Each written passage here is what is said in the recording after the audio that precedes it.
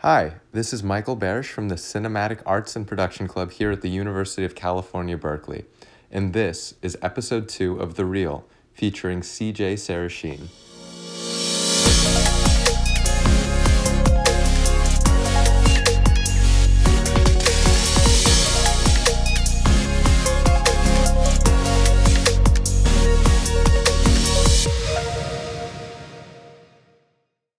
CJ is a professional animator and animation director with well over 20 years experience in the industry.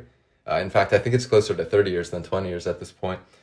She holds a BFA from Caldwell University and has worked on dozens of films, games, and TV shows over the years.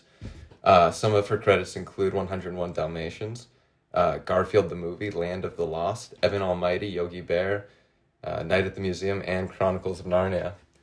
CJ, is there anything you want to add to that introduction? That's pretty good. When you start adding the years up, though, it catches up pretty quick. I most of the stuff that you named were films, but I've done a lot of TV stuff and games and everything. I've pretty much done almost everything there is to do in animation, which has been really fun. Yeah, that's pretty incredible. Do you want to tell us about some of the shows and games you've worked on as well? Oh, let's see. TV wise, with one of the very first, I don't know if you guys might know, it's kind of getting a reemergence. It's like Beavis and Butthead was the first TV series. I did layout for that. I did a series with Ralph Bakshi called for Cartoon Network. What a Cartoon! He calls me Babe. So that was pretty fun. It was a really small studio. That we did back in New York when I first started out. And game-wise, I have to think of most of the games that I worked on, they never got finished because that's kind of the way the game industry has gone when it first started out. Now it's grown into, a behemoth industry right now. But I've done some Star Wars projects on games and things like that. But film definitely is the area that I've had the most projects and done the most projects in. Yeah. Yeah, wow. Was there like a particular film or show that kind of catalyzed your interest in animation, or did it develop more gradually throughout your life? You mean as a youngster growing up, kind of? Yeah, something yeah, that inspired me? Warner Brothers cartoons was always, on the TV, even beyond Saturday morning cartoons. So I always loved Chuck Jones, especially as an animator. But I never thought I could make a career in animation. I grew up on the East Coast, so when I was growing up, there weren't a lot of schools, there weren't a lot of mentors around to inspire you into going into animation. So for me, I would say it definitely was gradual. It was getting into university and getting exposed to different art forms, and then having a professor seeing that I enjoyed doing animation and pushing me and guiding me towards different other schools and other areas of interest, and starting my career that way. So yeah, it's definitely gradual for me. Was it in college that you decided you want to pursue animation professionally? It was. There was MTV was actually going pretty strong, and there was a music video called "Take on Me" by Aha, and I remember watching that, and it's rotoscope, so it's definitely for the people that do 2D animation, hand drawn animation. They tend to frown upon it, but it was just cutting edge for animation from my perspective, my small world perspective, and it just brightened my eyes, and it was so different from anything that I saw like Disney or even Warner Brothers wise, and it just really sparked my interest in saying, hey, I would love to do something like that. That would be really fun to like push the boundaries and do something totally different and off the wall kind of thing, and even just get into animation. I just love the visual, the movement of it, and even just the word animation. I've always somehow been drawn to that word, like calling myself an animator, I just feel it just makes me feel really good for some reason. Just that word, hearing that. So anyway, yes, it was the teachers, the professors that kind of pushed me into that after I liked the video, or sorry, the music video, and of course Roger Rabbit came out, and that was totally cutting edge as far as the techniques that they used, and then Disney sparked their renaissance with all of their Little Mermaid and all their different films that came out after that, and there was just this huge surge. So I just kind of jumped on that bandwagon. Yeah. The Take on Me music video is fantastic. I love that as well. Yeah. Roger Rabbit too. I've like Roger Rabbit, I've noticed that you've worked on like a lot of projects that seem to blend like live action with animation as well. Yeah. How do you go about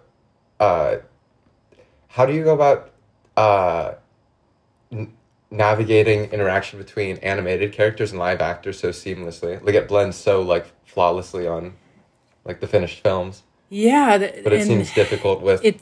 It is a big challenge, and the best studios make it look easy, but it's really not. It's a very long, drawn out process. It takes a lot of what they call pre-production planning. You need to do planning for any film in particular, but if you're going to work live action and animation, whether it was 2D, like because Roger Rabbit was 2D that they did hand drawn over top of the film. They printed out each frame of the live action film and were drawing over pages over top of that. With CG, it's a little bit easier as far as that goes, but it's still difficult in the prep work that you have to be very meticulous when you're filming the live action work, that the people that are acting have something to look at, we make what you call stuffies usually, which are the CG, what is eventually going to be the CG characters, but they're little puppets or little stuffed dolls that look very similar to what the CG character is going to look like. And you put those in the set, and the actor looks at that or picks it up. You have to have something physical to pick up. Otherwise, your hands kind of go a little awry, no matter how hard you try to make it the perfect size. It's good to have something physical to touch and to talk to. So you do a lot of that prep work beforehand, and then so when they film on set, they have something to look at. And then they digitally paint those stuffies or those markers out and place the CG characters in with the live action people in there. So and you're like animating around their like interactions. Totally animating in their interactions. Hopefully their eye line is right, but sometimes if their eye line is off, you kind of have to, as an animator, kind of have to cheat it a little bit and make it work yourself in what they call post. But hopefully they get the eye line right so that you don't have to worry about doing that. But any type of interactions, if you're fighting or wrestling with a CG character, is really difficult and hard to get those contacts looking good. But they've over the years have developed a lot of different techniques to help that out. I could imagine that being very difficult, like having a physical interaction with like live characters. Yeah. Seems like it could be really I remember challenging. seeing it for Roger Rabbit, getting back to that. I remember seeing a making of where the main character, he was actually eventually hallucinating because he was always trying to pretend that these characters were climbing all over him, and in real life they weren't. He was just in his mind and trying to pretend like this something is crawling around him and biting him and stuff. So it takes a special kind of actor to really play that up and make it feel like there's this other character in the room with you when it really isn't. So, yeah, it helps to have a good actor as well. Yeah, I can imagine. Another thing I was wondering about is you were already working in the animation industry as computer animation really came into prominence and became a pretty common domain like within the industry. What was that like adjusting to computer animation?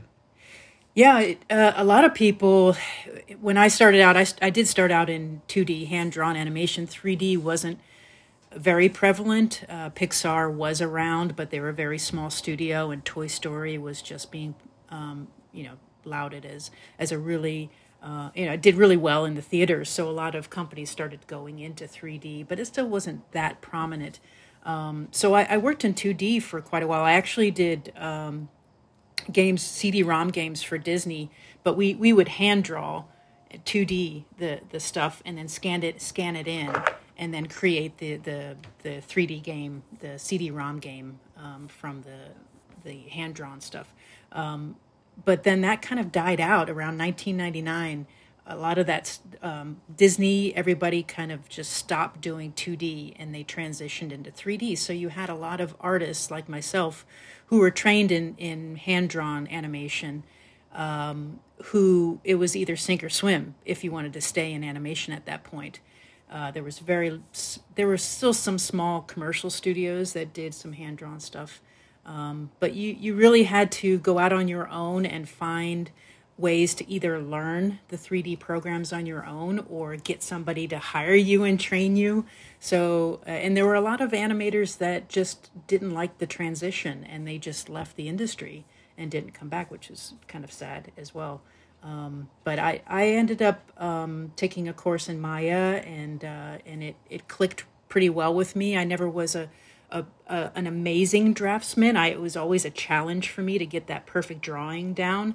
So transitioning to 3D it actually really worked out for me because I could concentrate more on the timing and the animation and not so much of trying to get that perfect drawing down, because the CG character was already built for me and I just had to, like a puppet, kind of move it around and get the timing right. So for me, it was a really nice, seamless transition compared to maybe some other people who had to change into it. Yeah. Yeah, that's incredible that you were able to adapt to it like that. It seems like a pretty like radical shift in like animation for that to kind of come to become a standard so quickly. I think it was helpful. It was oh, helpful to have that 2D background too, to know the timing charts and everything, and the whole creative process in the 2D part of it. It definitely helped getting it. Other than some people just trying to go right into 3D right from the start, because it's such a technological, overwhelming program. At least Maya and some of the others as well. That to have that 2D background of just the simple timing charts and everything, to break it down that way, I think your mind works just a little bit different, and it helps. It definitely helped. Yeah. yeah, I could see that being like a very supportive skill to come into it with like already a background in 2D animation. Um, yeah. I was wondering too, where do you think the most exciting animation is coming from right now, and what are some of your favorite like recent films that have come out? Oh man, that's a loaded question. For me, I think like independent and innovative animators now is really going to. I mean, it has been just because of the streaming media. There's just so many more options for independent animators than there was ever before, because the larger studios kind of overwhelmed everything, and people were gravitating to the larger studios, and they still kind of are. But with the influx of like Netflix and Hulu and all the pluses, Apple Plus and Paramount Plus and everything, they're all looking for this content, and it can go international too now with 3D animation. It doesn't even have to be 3D; it can be 2D. The streaming content is drawing in and looking for more independent, kind of quirky type animation, and I really think that the independent artist has it's a golden age for them. Frankly, I think, and also the onslaught of the Unreal Engine and getting stuff like. Rendering real time, like you can have a very small studio and produce some really beautiful work with a very low budget, or even using the cloud for all of your equipment and everything. So it's just, I see another boom. I saw it in the 90s when 2D or 3D kind of overtook 2D a little bit, and there was this kind of transition in animation and a little bit of a boom there. I kind of see it starting now, over the last few years, and I hope over the next 10 years it'll expand even more. Mm.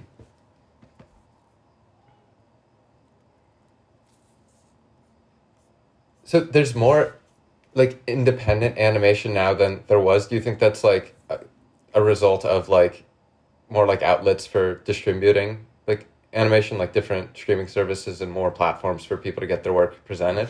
I think so too, and with just the internet in general, people have all these outlets with Twitch and Instagram and you name it. They can post their 30-second little short, and it can be viewed all around the world. I mean, that could when I first started, you were lucky to get just somebody in your same room to look at, trying to convince them to look at this and show somebody else. But you have the power as an independent artist to show your work and get everybody to comment on it and get that feedback too. It can be a little overwhelming, I'm sure, but to get the critique of all kinds of people instantly, with social media and everything, it's yeah, I totally feel like independent artists is a great time for them. Have you released any of your work independently, or has most of it gone through like major studios? Totally major studios. I have a lot of, not a lot, but I do have some ideas.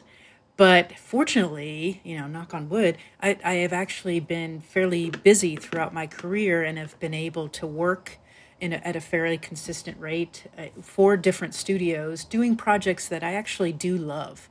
And so I haven't had a lot of time or energy once I turn off my work day to go back into animation. I try and do something just a little bit different, just so that I'm more fresh when I get back into animation the next day.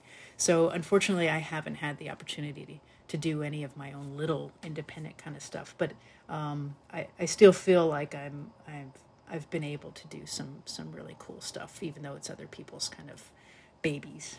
Yeah. Yeah, I can completely understand that, working as much as you do, and then that probably is like a lot of output as is. Um, so another question I had is, I was wondering if you could tell me a little bit about your experience as a mentor at Rhythm and Hues, and also a follow up to that is, do you think that the way that your mentors taught you has like influenced the way that you teach your students? Bottom line, short answer, totally yes. And I'd like to add to that too, as far as just the latter part of that question about how I teach compared to who has taught me, is I've learned from the negative comments and the teaching that I've got as well, to know what not to do. So I think I've learned even more from that than from, I don't know about more, but I certainly have learned from the different supervisors or directors who will go nameless, uh, who haven't been in their best, you know, what's the word? Haven't been very nice or conducive to the creative process as an animator under them, to know how I would train somebody else or to supervise somebody else. I'm very conscious of that, and I try to bring that to my work as well, to encourage people and not to criticize them so much. It certainly needs to be constructive criticism. So I've definitely learned from that. And as far as mentoring, at Rhythm and Hues, we had a unique opportunity, or at least I had a unique opportunity. It was an international training, so we trained people in India and Malaysia, and this was in 2010. So this was even before Zoom came about. I think we were using, I don't even remember now if we had our own proprietary thing or if we were using like Google. We probably were using Google Meet, but it was really rudimentary and it was really rough. So there were a lot of like bumps in the road as far as that goes, as far as teaching online and being able to do it across the world. So that was a unique kind of challenge as far as training goes, and just learning the different cultures and stuff was a really fun opportunity as well. Trying to think what else. What was the other part of the first question? The other part of the first question was, I guess you kind of actually answered it a bit, but can you tell me about your experience as a mentor? And I guess to break that down a little bit, like how do you like it? How here's I guess a more specific question that we could narrow it down to. What is some advice or guidance that you find yourself often giving to your students for like a young animator kind of just getting started in their career? I do have a lot of words of wisdom, but the one thing that kind of sticks with me, one of the more initial things I do for people just starting out, is try not to get attached to your work so much. I still remember one of my first teachers, and this was hand drawn.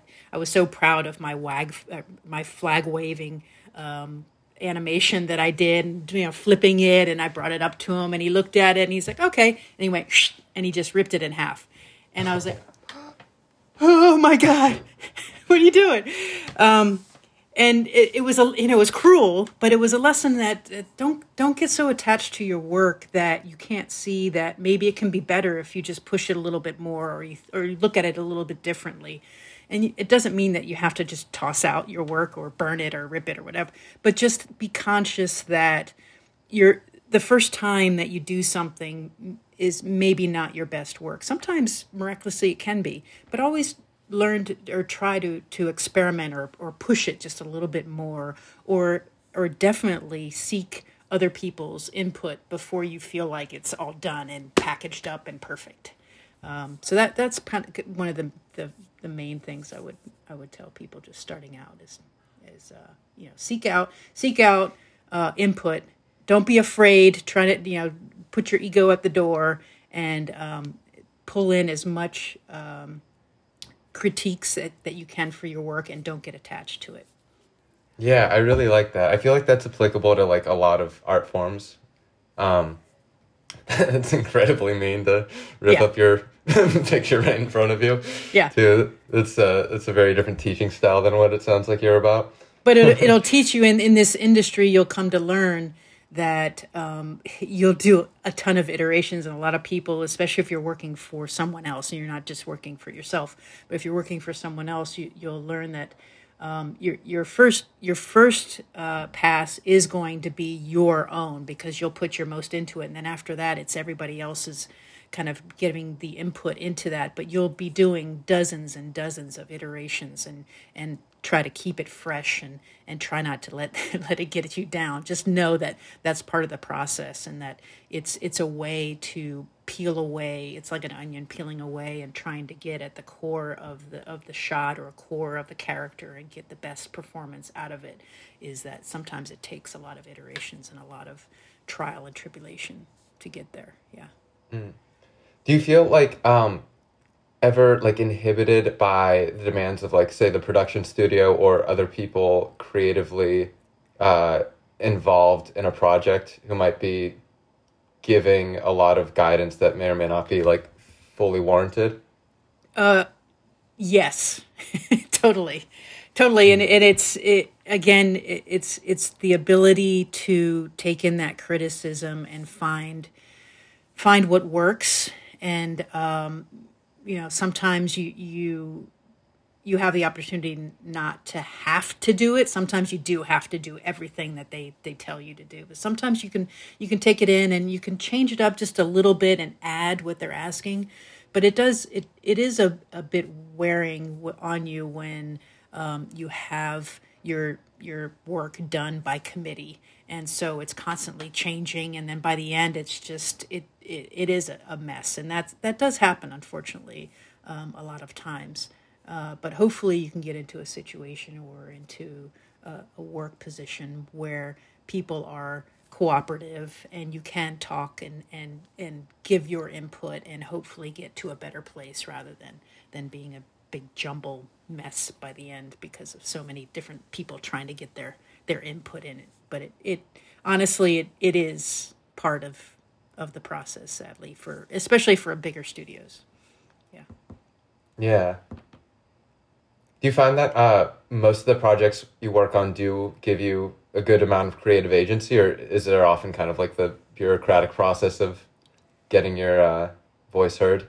It really depends on the project, and I've been fortunate that I'd say 90% of the projects that I've worked on, 80-90%, I've been able to put at least a little bit of creative and felt like I had a little big part of myself within the project.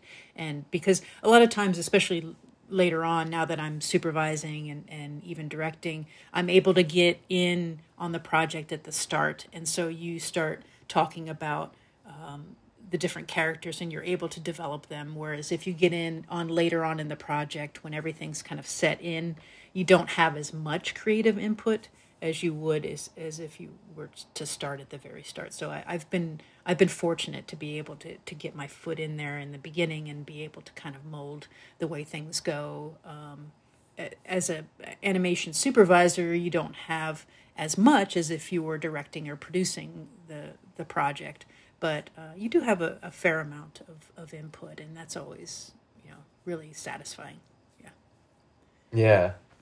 I was also wondering, how has your job changed over the course of the pandemic? Not being able to like come in and work in person, or perhaps like collaborate like in the same space as someone. Yeah. Yeah. Oh, sorry. Is there more? No, continue. Okay. Go for it. I Yeah. need to cut you off.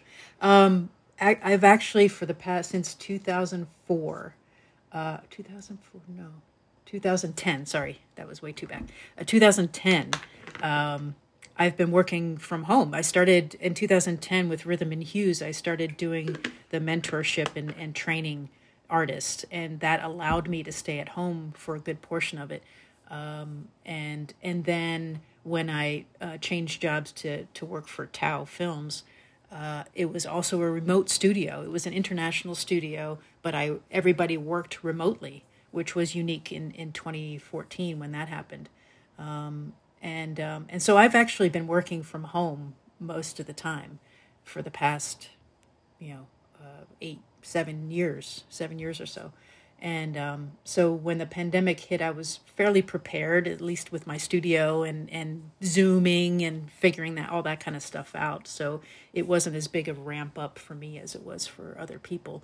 But I have to say, with the pandemic, it does seem like, I'm sure you guys know, that it's a lot more isolating. It's hard to kind of connect, because even though I was working remotely for the one studio, Tao Films, every once a week on Monday we went down to the studio here. They had a studio in LA where you can actually like see people face to face and talk to them face to face and just bounce ideas off.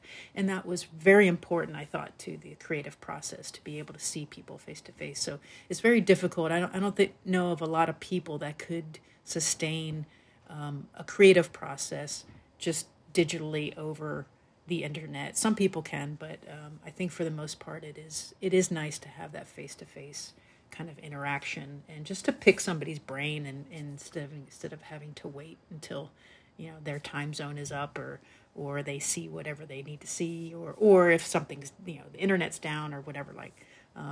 It's just a lot more creative, I think, to have it face to face. So I'm looking forward to things opening up a bit more and getting back into that. But it hasn't seemed to slow down a lot of the creative content coming out animation wise. The industry seems to be plowing forward pretty well compared to other industries. So that's a plus. Yeah. I definitely relate to feeling like creativity coming a little bit more difficultly like over the course of the pandemic. And I have a lot of friends who are artists who've also shared the same sentiment.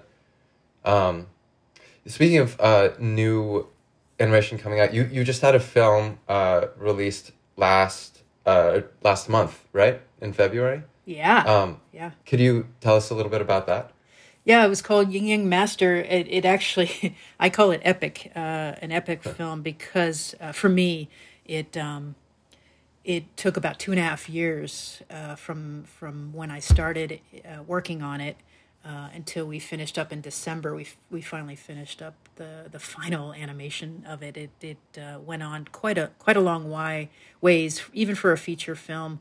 But there were 1,200, I think, CG animation shots within a film, which, for those of you who don't know, that is a huge amount of shots, and I think over 2,400 just CG visual effects shots within the film. So it's a live action film. It was produced and actually initially distributed in China, and it offered me the opportunity to travel to China where they filmed it and get to see a little bit of the country and meet different studios over there. I got to go to South Korea as well, which was another studio that worked on it. Actually, 3 studios in South Korea worked on it.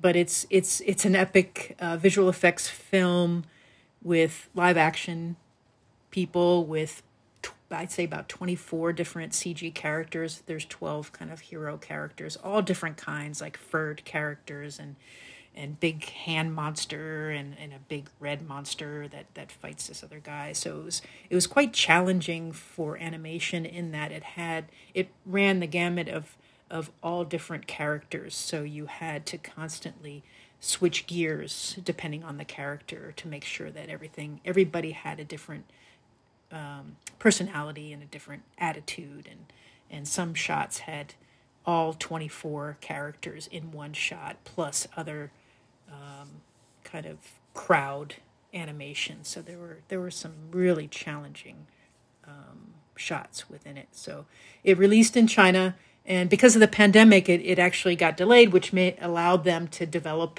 and work on it a lot.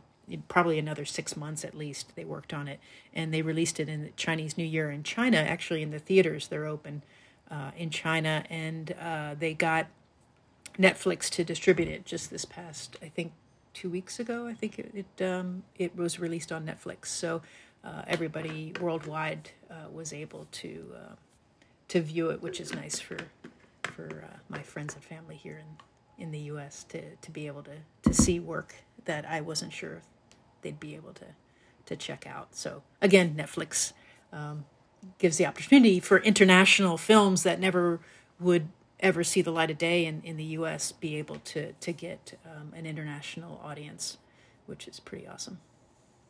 Yeah. I watched the trailer for it. It's epic is a very apt description. It's stunning. It's really beautiful. The characters also look incredibly expressive and visceral. I noticed about a lot of animation, but it's so. I guess you can read their emotions so visually in a way that you don't really get with live action, or in a much lesser sense, with just an actor's facial expression. I really, really enjoyed that about what I have seen from that, and also a lot of your other work, which I kind of grew up on. That's great to hear. And I actually heard that comment from another person, and I guess because I'm staring at it so much, I don't realize that part of it. But they did say that the CG characters were a lot more expressive and were more entertaining than the live action people, which is something that it's really nice to hear, but it's also something that you as an animator are trained to try and make it fit within the film so it doesn't stand out so much. So it is kind of oh darn, we didn't hit the mark, but it is also a really nice compliment that you actually feel the emotion coming from these characters. So yeah, completely. Yeah, I was a way bigger fan of Alvin and the Chipmunks than anything Jason Lee did. Those were fun. 10 years old. Yeah.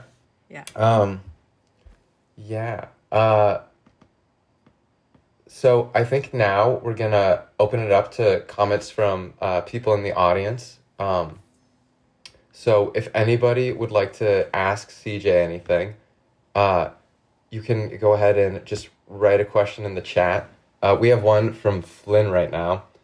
Flynn is asking...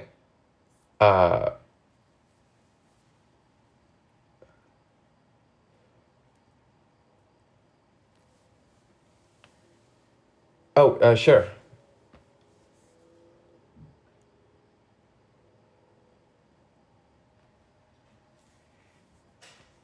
Yeah, I can hear you.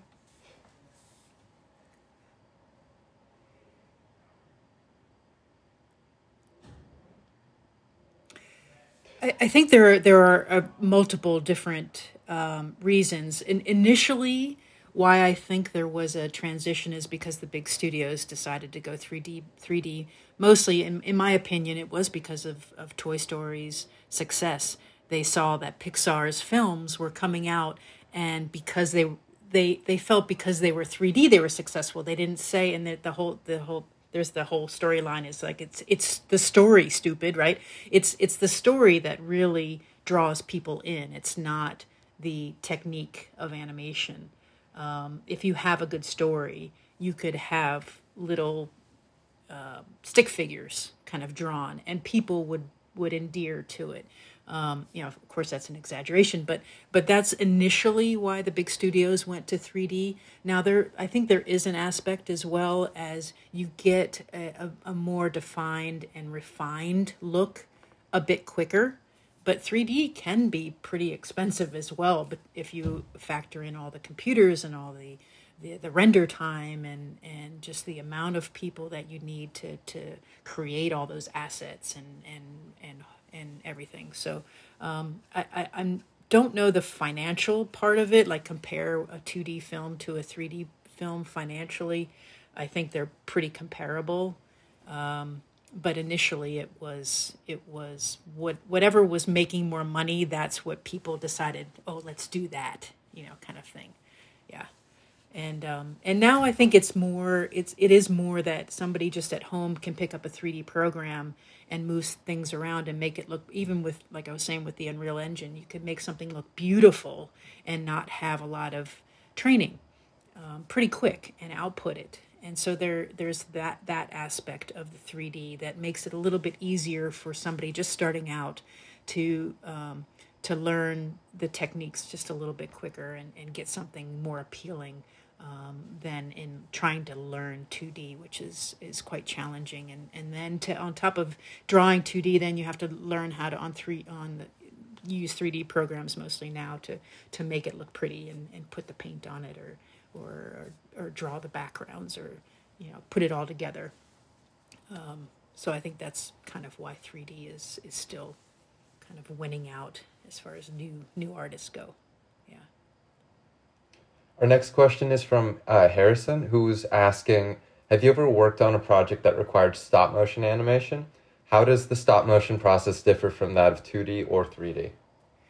I've never worked professionally in stop motion. I did some in school. I tried it out. Stop motion is hard because you have to, again, preparation. I don't know a huge amount about it, but the part I know about it is it's all preparation. It's also knowing, you really have to know timing because you're doing things real time, kind of. You're animating real time, and now I guess there's tools with 3D in the computer that you can go back and kind of edit your actual posing a little bit somehow, but it's straight ahead, what they call straight ahead animation, whereas in 2D sometimes you would do the keys, the extremes. I don't know how much animation you guys have gotten into, but so you do your key pose of the bouncing ball, so it's down here and it's up here, hand drawn, and then you'd have the in-between or do the in-betweens with stop motion. You're going from that first frame all the way through that final frame, just straight ahead, what they call straight ahead, and you have to just kind of be able to visualize what that timing is going to be rather than being able to go back and edit your work later on. So I think it's a lot more challenging and it takes a lot more preparation, personally. Beautiful art form. They're doing some amazing kind of stop motion stuff these days, for sure. And then our next question is coming from Katrina, who wants to know, what is some career advice that you would give to students and independent filmmakers who want to go to work in a major large-scale studios? Is there certain education required? And if they don't have the traditional educational backgrounds, what can they do? Scroll down too far. If they don't have, my bad. If they don't have traditional educational backgrounds, what can they do to boost their chance? independent filmmaker want to go into the large scale studios. So large scale studios, they do initially look to graduates from the bigger schools like Sheridan and CalArts and typical animation schools, who kind of gear their programs towards the type of work that these larger studios do. But there are independent animators that do get into these larger studios, and a lot of times if it depends. Does it say you want to be an animator? Because there's all different kinds of departments and jobs within these larger studios. So you could be storyboard artist, you can be a character designer. It's not necessarily animation, but you're working within the animation studio. So you could be an amazing illustrator and do your own artwork on your own and have this portfolio to show them and get your foot in the door as a designer or as a layout person, and then work your way that way. So I don't think it's unheard of if you don't come from one of the larger universities that these bigger studios tend to pick from. But it's all about really getting your portfolio together, maybe finding some mentors to help you out, and internships are a great way as well to get your foot in the door.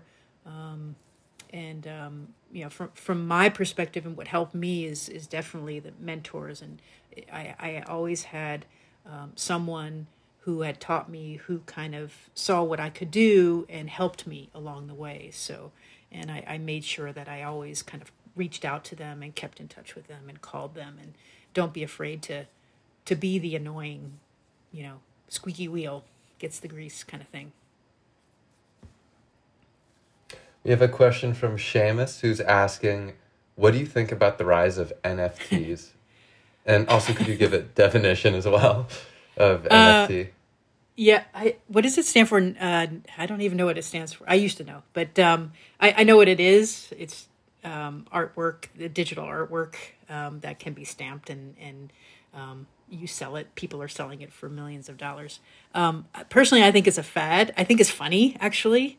And anything that gets people thinking about art, and it's funny because a lot of people get angry about it because they think it's kind of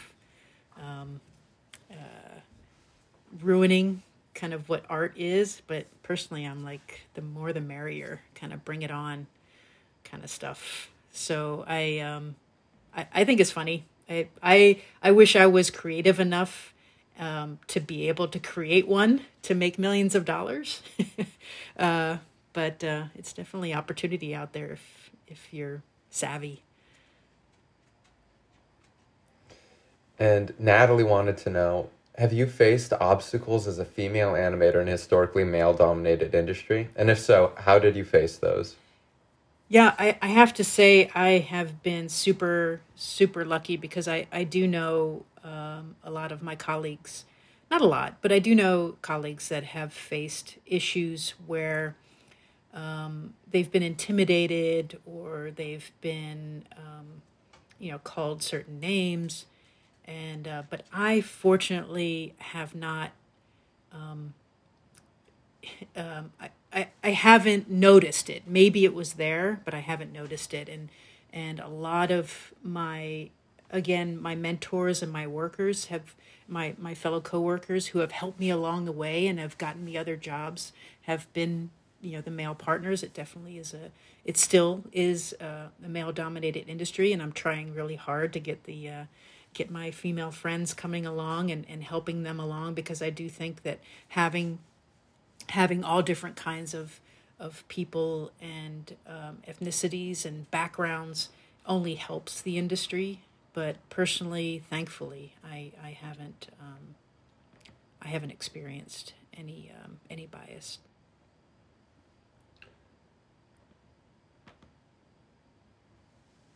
So we have time for one more, and it's coming from Melissa, which is, what is an essential skill needed to work within the animation industry? A thick skin probably helps, and a good sense of humor for sure. I mean, there certainly are a lot of projects that don't have, especially the ones that I work on, visual effects films they're more action oriented, that don't take a sense of humor, but sense of humor in that you're able to kind of laugh it off and see the humor in certain situations, not necessarily what you're working on, but who you're working with, and to let it just roll off the criticisms, because you're going to get them, and some people are going to be good at giving criticisms and some people aren't. And if you're able to take that in and kind of redirect it into a good place, then you're going to be so much better off physically, mentally, and also in your actual work than if you take it personally and you hold that grudge and you kind of get angry when people criticize your work and ask you to do it again and again and again and redo it. Yeah, I think that's such stellar advice. I think that's just so good to carry with you in all facets of life.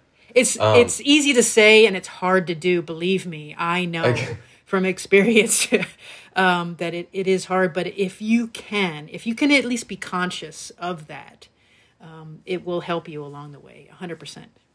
I completely agree.